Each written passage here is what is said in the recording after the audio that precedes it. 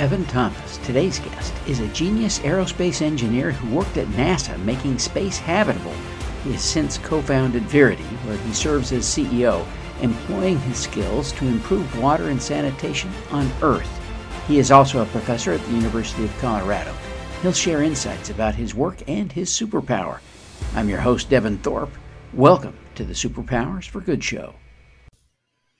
Evan, I am so excited to have you on the show. Thank you for joining us today. This is going to be great. Thanks, Devin. I really appreciate the invitation. Well, as I've read about you, and this is our first opportunity to connect, but as I've read about you, you were working on, how to make Mars habitable at NASA, and now you're taking. I'm kind of imagining, I'm inferring from your background, you're kind of taking some of that skill set, that knowledge. I mean, you got so many degrees, I can't count them, but let's just say you're smart. And now you're trying to figure out how to make the Earth more habitable instead of Mars. Tell us a little bit about how you got to where you are from working at NASA. Yeah, sure. So I'm an aerospace engineer. My PhD is in aerospace engineering. And the beginning of my career was at the NASA Johnson Space Center in Houston. And I worked on water recycling and air quality systems for spacecraft. And that included things that were, new inventions that weren't going to fly for 10 or 20 years, if ever.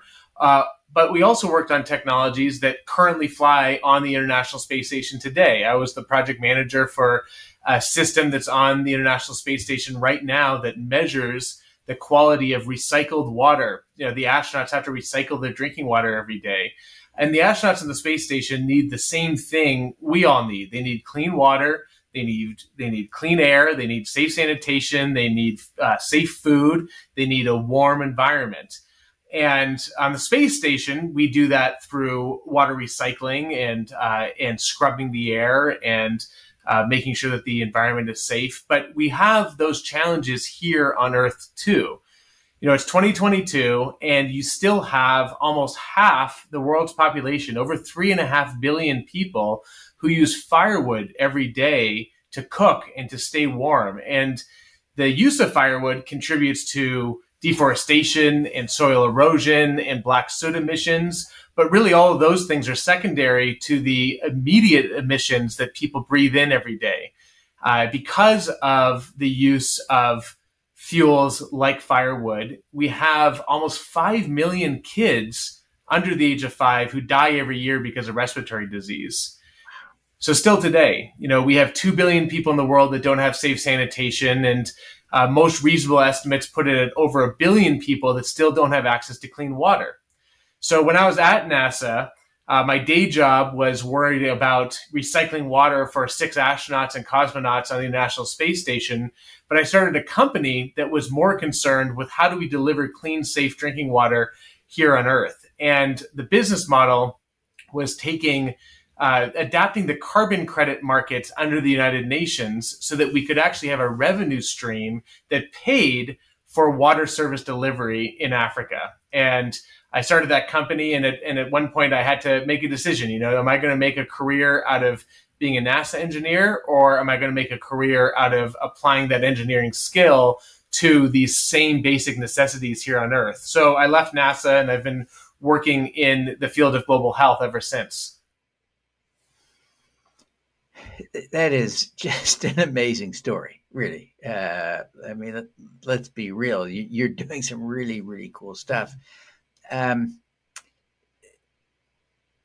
Let's talk a little bit about the technology and how you're deploying this in Africa. And I kind of see two aspects of what you're doing. One is, on the one hand, kind of a climate mitigation strategy, recognizing that, like it or not, the climate is changing. And it'll be years, maybe decades, before we get that arrested. On the other hand, it seems to me some of what your technology is doing is actually helping to reduce climate change or increase the potential for reversing climate change, sequestering more carbon in the soil, for instance.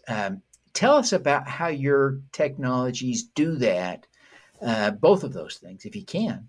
Yeah, sure. So I'll tell you a little bit about the Horn of Africa. So this is a very arid region of the world. It includes Somalia and Ethiopia and northern Kenya.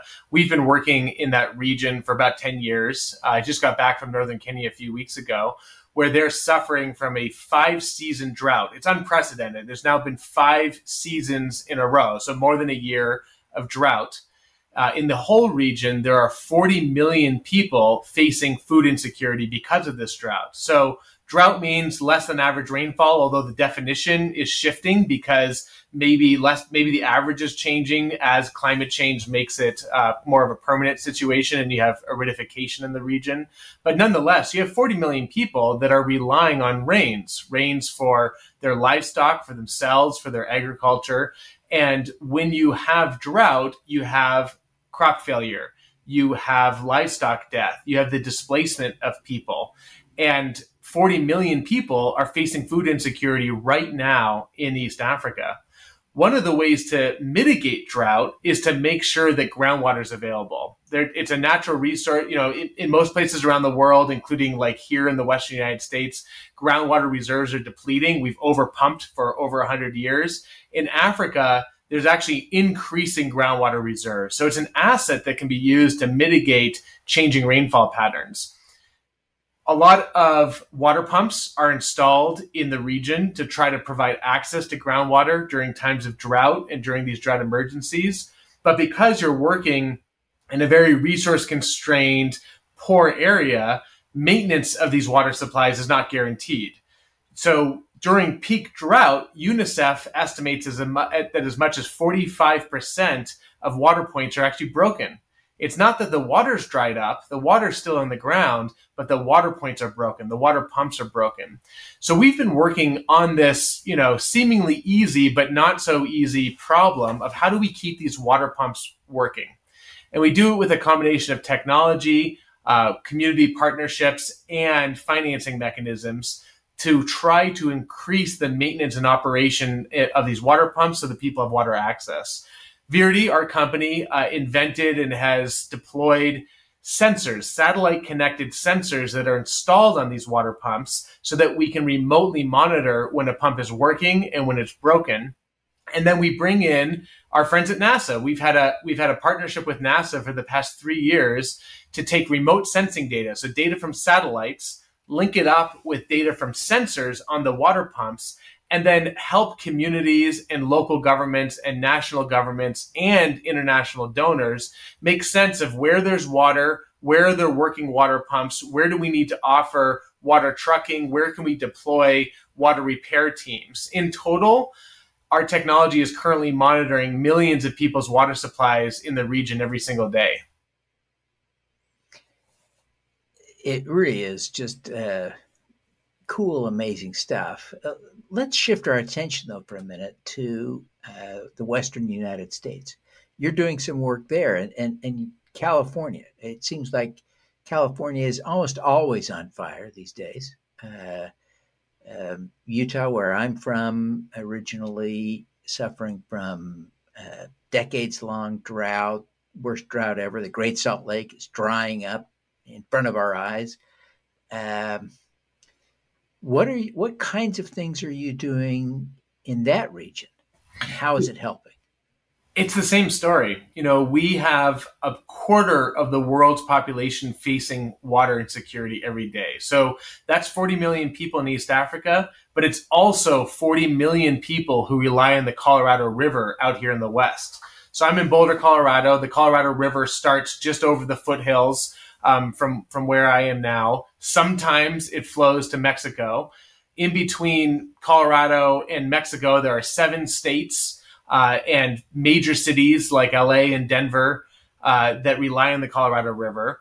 And it's drying up. We're within 40 feet of what's called dead pool behind the Hoover Dam on Lake Mead. So the estimates are if nothing's done, by next summer, by less than a year from now, there will be no more water running through the Hoover Dam, delivering water to the lower basin or generating electricity. So we're in a real crisis. And you mentioned this unprecedented drought. We're in the 22nd year of a mega drought. The last mega drought was over a millennia ago. So we're in a mega drought. We have 40 million people that use this water, and there's less water in it every single year. And again, what do you do when surface water is drying up? Well, you drill. You drill for groundwater. And this is what's being done throughout the West, and in particular in California. About half of the water that's used for agriculture in the West and in California is groundwater. But those groundwater reserves are being used at a really unsustainable rate. There's areas in the Central Valley in California that have physically dropped 40 feet in 80 years. So just in the past 80 years, in a human lifetime, the level of the ground has dropped 40 feet because we're pumping out that water. It's not sustainable, and at some point we're going to run out of that groundwater. So Viridi has introduced the same sensors, the same satellite-connected sensors that are monitoring groundwater pumps in Africa are also monitoring groundwater pumps here in Colorado and in California. And we're working with landowners, farmers, and local irrigation districts and regulators to try to make sense of who's using the water and to see if we can support incentives to conserve that water. Yeah, it's crazy. In part, that Colorado River problem is somewhat foundational in the agreements around the sharing, because all the agreements were built assuming that there was about 2x the water there ever really was. So it makes sharing difficult when everyone thinks they are entitled to 2x what's there. Anyway, crazy stuff. Great work that you're doing there. I want to just take a minute and give you a chance to talk about the business strategy, because this is a for-profit business, not a nonprofit charitable organization. Tell us about the business strategy. What do you see as the opportunity, the growth strategy, and how are you going to build profit and provide a return to shareholders on top of doing all this great work? Yeah, so we start with the problem, right? The problem is drought, whether it's in the Western United States or in Eastern Africa, is real. And it's caused by climate change, and it's being accelerated by climate change. So what do? We try to better manage groundwater. Well, one of the big challenges with groundwater is data. You can't measure groundwater from space, at least not very easily. So we use our sensors to instrument these pumps so that we know who's pumping, where, when, and how. So how do we monetize that? In Africa, it's a question of making sure the pumps are working so that people have water. When we do that and we provide clean, safe drinking water, we offset the need for people to boil their water with wood. Some people boil their water, which creates a lot of emissions. Other people just drink dirty water, which causes a lot of health problems. We're able to take both of those scenarios, replace it with a company that is providing clean, safe drinking water, and then generate and claim carbon credits under voluntary mechanisms that are demonstrating that reduced demand for energy. And those voluntary carbon credits can be sold on the open market that let us have a profitable business delivering clean water in Africa. In the United States, it's almost the mirror image. Instead of trying to make sure more water is pumped, we're trying to make sure less water is pumped. There's more conservation. In California, there's the Sustainable Groundwater Management Act that requires conserving of water, but you need to actually measure how much water is being used. So we offer a service. And more directly, out in California, you saw this during the recent heat wave just a few weeks ago. They had 10 straight days of almost record heat. When that happens, it's in the middle of the summer. All the agricultural farms and ranches are pumping water. They're pumping groundwater, which takes a lot more energy than pumping surface water because the surface water is run out during this drought. And everybody in LA, everybody in San Francisco, everybody in San Diego has their ACs on. So the utility gets overwhelmed. There are programs called demand response that will pay people to reduce their energy use. And our technology can take control of pumps. So we have customers where we control their water pumps. With their permission, we turn them off during peak demand, and the energy utility actually pays us and our own customers for the inconvenience of reducing pumping. Wow, that's fascinating. And this gets at another issue that once upon a time I heard. I think the statistic was something like 25% of the electricity generated in California is used to pump water. That sounded like an absurd amount, but there is a lot of energy going to that, isn't there? Yeah, absolutely, and it's only worse during drought. When you have wet years and you have water in the rivers, gravity helps you. Gravity helps move the water around, so it doesn't take a lot of energy to maybe move it over small hills or between fields. During drought, like we have now, 22 years of drought now, it's a lot more energy intensive to pump up groundwater, a lot more. So these are really, really big pumps pumping up a lot of water. And we can help those users of that water conserve the water and get paid because they're also conserving electricity. Yeah. Fascinating stuff.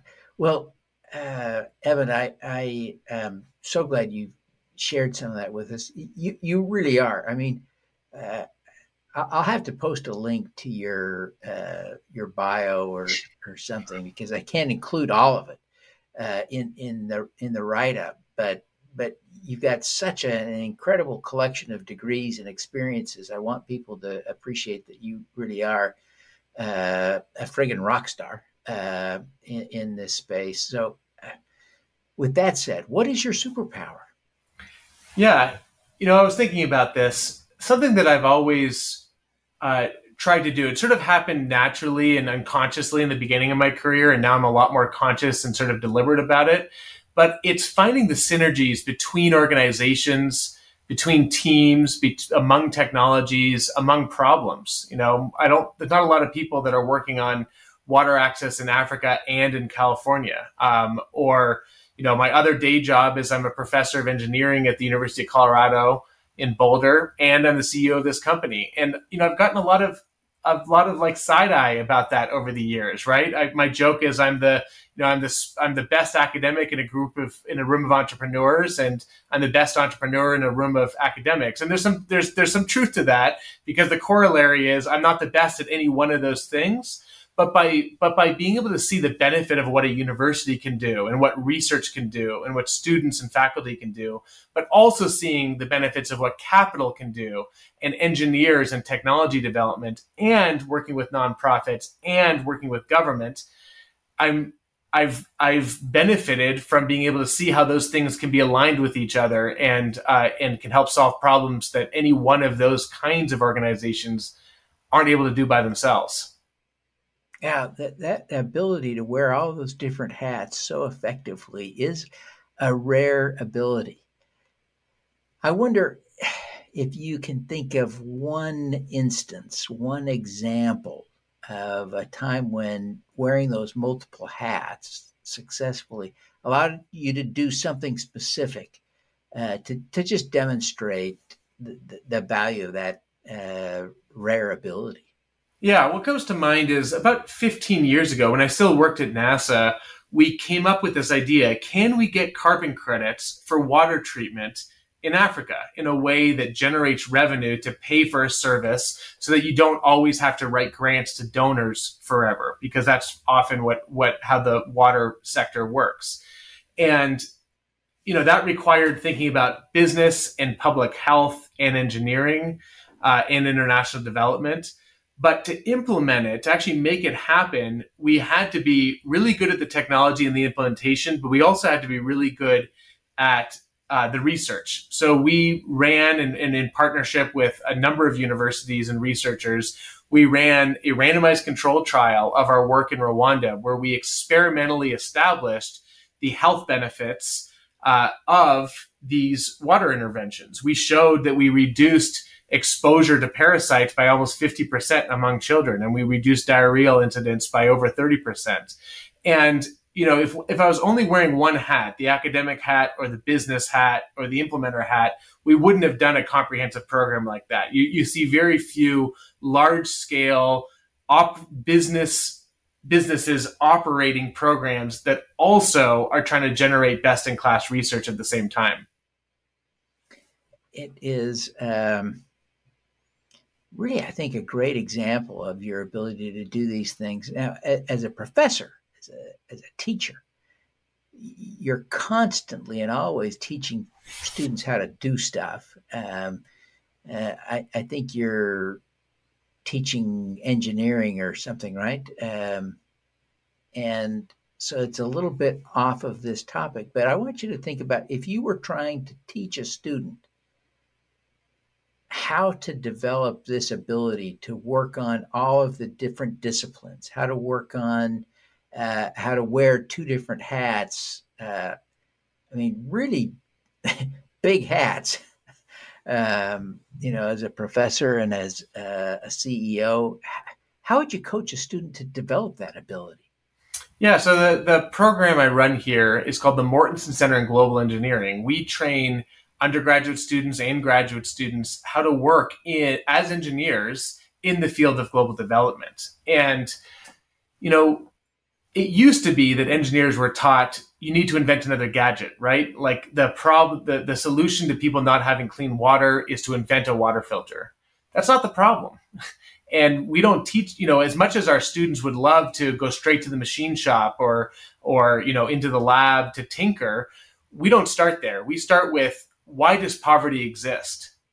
We start with, who is poor in the world today and why did that happen? It's not random. It's not an accident. It's because of history. And it's because of, unfortunately, exploitation. And even more unfortunately, exploitation often done by, Western countries like ours. So we go pretty heavy, pretty fast. I have 78 freshmen this year, and they're learning about the impact of how colonialism still reverberates today in Africa in terms of very basic things like why is it that a water pump is broken? And so we start there. We don't get to the engineering for a while. We start with the history, the economics, the social issues, and before we even start talking about what some of the solutions could be. And so our students are trained in economics, in public health, in history, before they even think about turning a wrench. That's interesting. As you think about your role as CEO and professor, is there some added layer you would add to those disciplinary skills in order to be more fully like you? There's always a risk in like jack of all trades, master of none, right? You still need to be really good at a few things in order to add value. If you're just a generalist, you're not necessarily making a big contribution to any team. So it's still important to be really good, at least at a couple things, but then also conversant, maybe even fluent in a few other things as well. So you understand how your piece of the puzzle fits into the whole picture. And so we embrace that pedagogy here at the University of Colorado, where engineering students literally take health classes and economics classes and language classes before they go and practice as engineers. Yeah, that's really powerful stuff, isn't it? Well, Evan, thank you so much for taking the time to be here with us today. Before you go, would you take a minute and tell people how they can learn more about Verity, how they can learn more about your program there at the University of Colorado, how they can connect with you on social media or otherwise, just so that people have somewhere to go as they inevitably will want to learn more about the great stuff you're doing.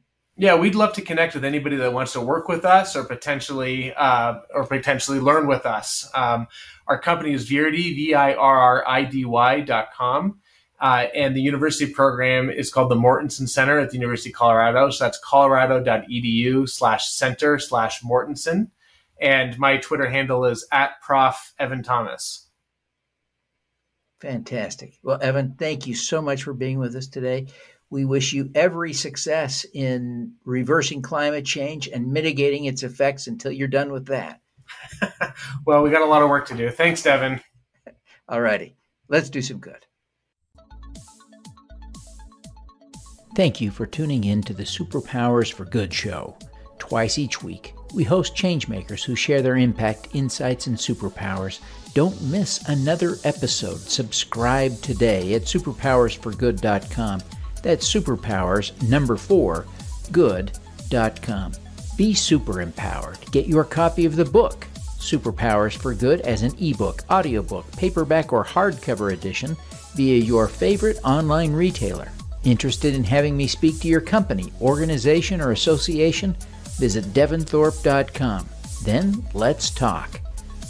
Now, keep using your superpowers for good.